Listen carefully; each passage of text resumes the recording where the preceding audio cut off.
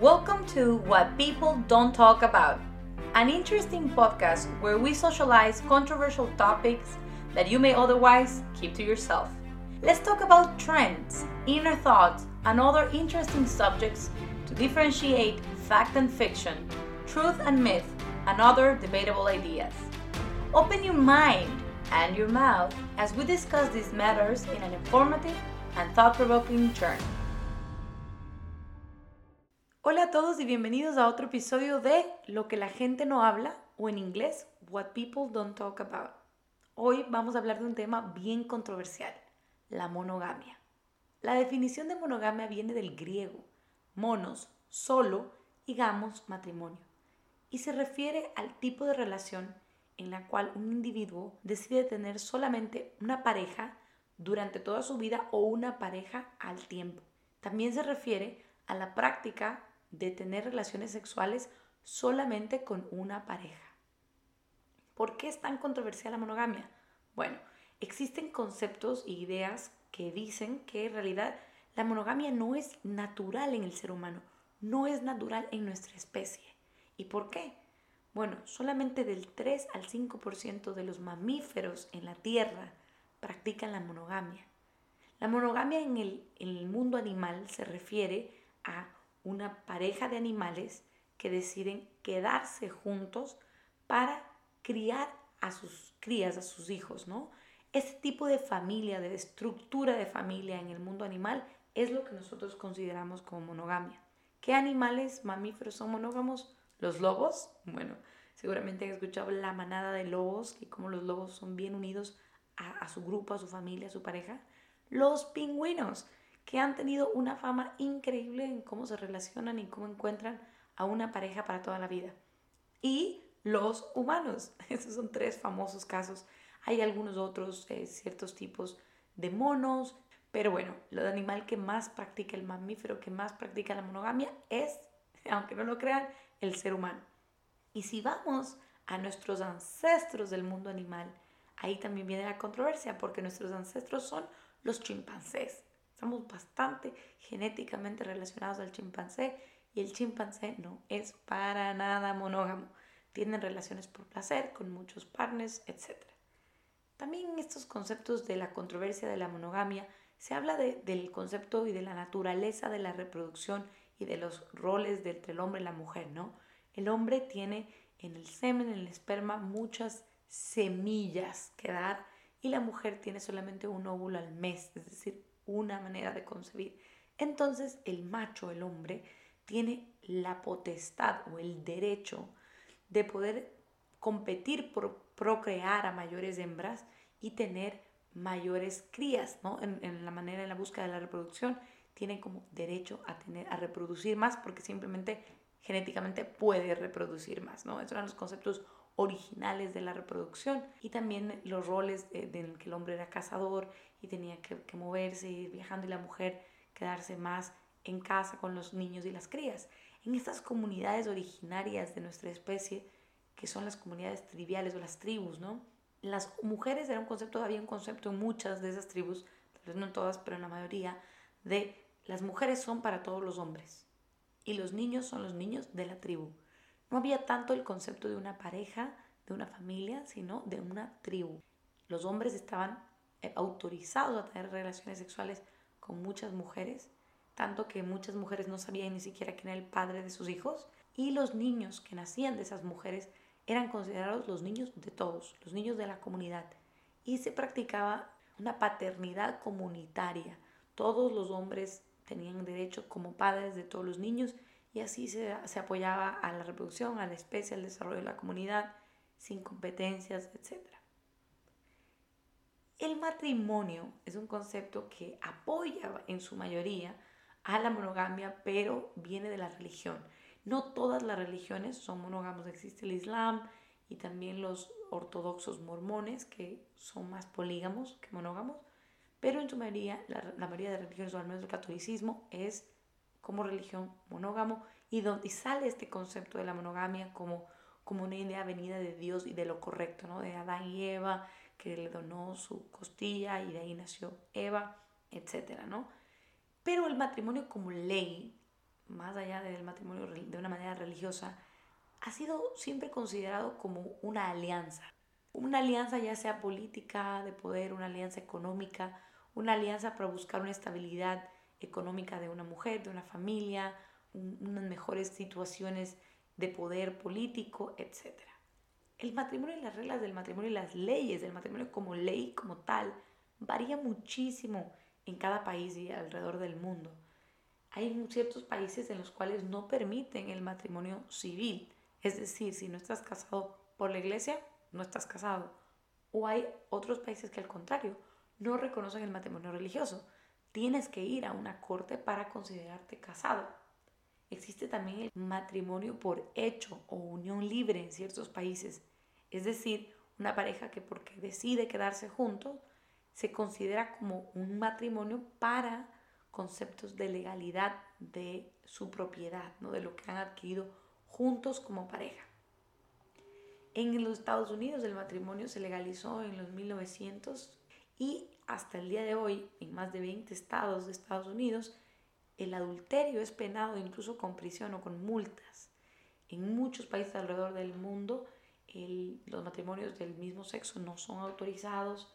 El divorcio sí está autorizado en la mayoría de los países del mundo y los matrimonios polígamos no están autorizados en su mayoría, excepto en los países que tienen el Islam como religión, etc. Pero es ese concepto, ¿no? Que es contrario a la monogamia, es justamente hemos aprendido que es ese concepto de la poligamia, ¿no? Y la poligamia puede tener dos variantes. Un hombre con muchas mujeres es polygyny y la poliandría, una mujer con muchos hombres, que en su mayoría de los casos, en la mayoría de los países es ilegal. No, pero existe otro concepto interesante en la modernidad de estudiar, algún concepto nuevo, al menos para mí, que es el poliamor. En el poliamor todos tienen el derecho de tener cuantas parejas románticas como quieran, indistintamente del género. Hay distintos tipos de poliamor y en estos tipos de poliamor se habla también de lo que se llama una relación ética no monógamo o consensual no monógamo, ¿ya? Es ENM, Ethical No Monogamy, y Consensual No Monogamy, CNM. Y estos tipos de poliamor existen distintos tipos de unión que les voy a compartir hoy. Me pareció muy interesante todo lo que aprendí y lo que existe, ¿no? En el mundo actualmente. Existe el poliamor jerárquico. Esto se trata de una pareja que se considera como primaria, primordial, es la pareja base, los titulares, y tienen derecho a tener otras parejas secundarias, pero priorizan la pareja primaria. En priorizar su pareja primaria pueden establecer reglas, distintas reglas, de cómo van a desenvolverse con sus parejas secundarias. Puede existir, así como en las Naciones Unidas, así tipo China, Rusia, los Estados Unidos, un poder de veto. Es decir, que una de las partes de la pareja puede decidir que la otra persona tiene que terminar su relación secundaria. O sea, puede obligarle a renunciar a su relación secundaria. También existen acuerdos explícitos con respecto a cuánto tiempo pueden pasar con las relaciones secundarias, qué tipo de relaciones sexuales están permitidas con los partners secundarios y qué pasa en el evento de un problema, de un embarazo, etc. Al contrario, existe el poliamor no jerárquico. En el poliamor no jerárquico, todo el mundo se trata por igual, todos los individuos tienen los mismos derechos contra todos y no hay el concepto de una pareja. Existe también la polifidelidad. Es un acuerdo específico en el cual 3 o más personas deciden estar románticamente comprometidos uno al otro y no buscar otras parejas. Esto es muy parecido a la monogamia, pero incluye más de 2 parejas, incluye 3 o más personas, ¿no? Es un concepto interesante en el que 3 personas se unen o 4 o 5 se unen y deciden estar en una relación fiel, comprometida, sin buscar a nadie más. Y en el poliamor existe también un concepto interesante que se llama el solo poliamor. Solo poliamor es ese individuo que no quiere ser parte de ninguna pareja, de ningún acuerdo jerárquico, etc. se considera a sí mismo como soltero y no busca el proceso de una relación de enamoramiento, vivir juntos, matrimonio, hijos, no le interesa. Este individuo tiene muchas parejas románticas sin estar amarrado a ninguna de ellas ni expectativas con ninguna. Bueno, interesante, ¿verdad? Ahora, existen otros tipos de ethical non-monogamy o ethical no monogamia o consensual no monogamia que no son poliamor. Importante, no tenía yo ni idea de esto. No son poliamor. ¿Cuáles son estos? Por ejemplo, los swingers. Una historia chistosa. Uno de mis amigos recientemente visitó Miami y me contaba que el símbolo de los swingers es una piña. Que las parejas que ponen afuera de sus casas una piña son swingers, ¿no? Bienvenidos a los swingers. Yo no tenía ni idea. Son gente que están en una relación comprometida, romántica, en una pareja, que deciden participar en relaciones casuales, recreacionales, sexuales con otras parejas o otras personas solteras.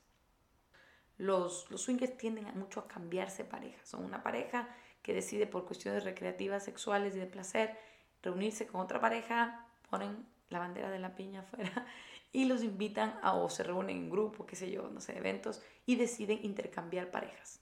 Tú con ella, yo contigo, así, o incluyen a una persona soltera a tener relaciones sexuales con ellos, lo invitan.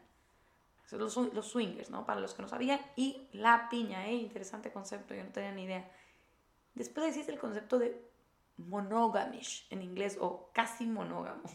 Son parejas que están en una relación comprometida romántica que son primordialmente monógamos, pero pueden decidir de vez en cuando, si se da la oportunidad, tener sexo casual con otras personas.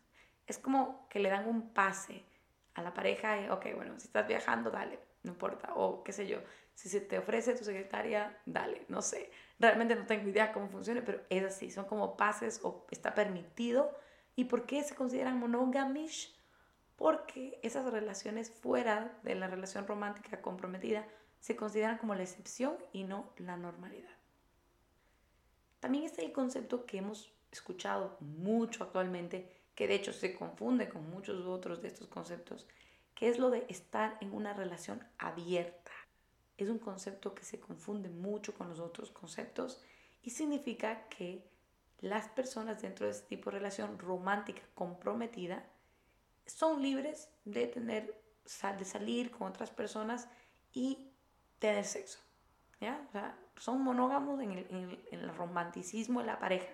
Como pareja romántica son monógamos, pero sexualmente no son monógamos. Ese es el concepto de open relationship. Tengo mi pareja, la que amo, la que adoro, la que quiero románticamente, pero puedo salir con otras personas para tener sexo. Ok. Y finalmente un concepto también interesante que es el de la anarquía en las relaciones, relationship anarchy. Este concepto es más como una filosofía de vida que un estilo de vida, se considera como una filosofía en el cual el individuo debería tener la libertad de decidir caso a caso qué quiere ser, en dependencia de con qué tipo de pareja está en ese momento, cómo se recibe con esa pareja, cómo está, y en dependencia de eso decide si es monógamo o no monógamo, pero no sigue ningún estilo de relación definido que es una expectativa social, ¿no? O sea, es como decir más o menos en las cuestiones de alimenticias, es aquella persona que dependiendo con quién está o a qué restaurante va o cómo se siente, puede decidir comer carne o ser vegano o ser vegetariano o ser paleo o keto o comer low carb indistintamente, sin problemas. Estos son los conceptos y las controversias y las nuevas tendencias. Y uno puede entender que realmente en base a que los mamíferos no son en su mayoría monógamos, que nosotros venimos de los chimpancés, toda esa parte de la historia, la monogamia en realidad se vuelve una elección. Es una elección. Es como quien elige ser, de nuevo comparándolo con los alimentos vegetariano o vegano, ¿no? A pesar de todas las opciones tentadoras, elijo comer diferente, elijo estar en una relación monógama, ¿no? Es parte un poquito del concepto. Estas ideas de las open relationship y de todo el poliamor han resurgido, comenzaron, mejor dicho, a ser más abiertas desde los años 60 con el free love. Después de los 80 y los 90 bajaron un poco con el surgimiento increíble de la pandemia, de la epidemia del SIDA y con el miedo a otras tendencias de enfermedades venéreas, pero poco a poco ahora han resurgido otra vez y mucho más dicen que por el tema de la pandemia, porque muchas parejas estuvieron durante la pandemia encerrados tantas horas con su pareja que como que se cansaron de lo mismo y están resurgiendo estas otras formas consensuadas de no monogamia para no aburrirse. Interesante, ¿verdad? Bueno, muchas personas lo llaman a este estilo de nuevas tendencias como evolución. Yo no lo considero evolución, es definitivamente diferente, definitivamente va a transformar los conceptos que tenemos de familia, definitivamente lo va a cambiar. Yo me considero una persona por elección monógama. Pienso que el poder estar con una persona íntimamente, emocionalmente, permite que la relación sea más significativa, más profunda, que tenga más sentido, que tengamos metas en común, desarrollos de goles, apoyo uno al otro, etc. Y en realidad pienso que si tienes una buena conexión con la persona emocional, romántica y una buena conexión sexual, ¿qué más vas a buscar allá afuera? O sea, es similar otra vez la comida, creo que, bueno, muy claro en la comida visualizarlo. Es como quien va a un buffet de esos donde puedes comer de todo y se llena el plato de todo lo que hay, ya te sientes lleno, pero quieres comer todo lo que hay por gula de comer que la comida está disponible y no quieres irte sin probar de todo. Yo lo veo un poquito así, sin juzgar, es mi opinión. Yo lo veo así, para mí se siente de la misma manera. Yo soy el tipo de persona que va a los buffets y escoge claramente qué quiero comer, y me lleno y ya. Y así lo veo también en cuanto a las relaciones. Me gusta tener una relación íntima que sea significativa, que tenga sentido, que tenga emoción, que tenga obviamente buen sexo, pero que tenga esa conexión personal, interpersonal y de desarrollo mutuo como pareja y obviamente en algún futuro poder tener niños y desarrollar a estas criaturas con buenos valores, con valores para volverlos humanos buenos y contribuidores a la raza en el futuro, ¿no? Esos son mis conceptos, mis opiniones en cuanto a la monogamia. Yo soy monógamo de nuevo y creo que es mi manera de elegir. Sin embargo, ¿cómo te sientes tú en base a estos conceptos? ¿Será que cambias un poquito si eras o no eres monógamo? Interesante, fue un tema muy interesante de investigar. Espero que les guste, les agregue valor y cualquier cosa pueden dejarme sus comentarios. Hablamos la próxima vez. Gracias por escuchar el podcast.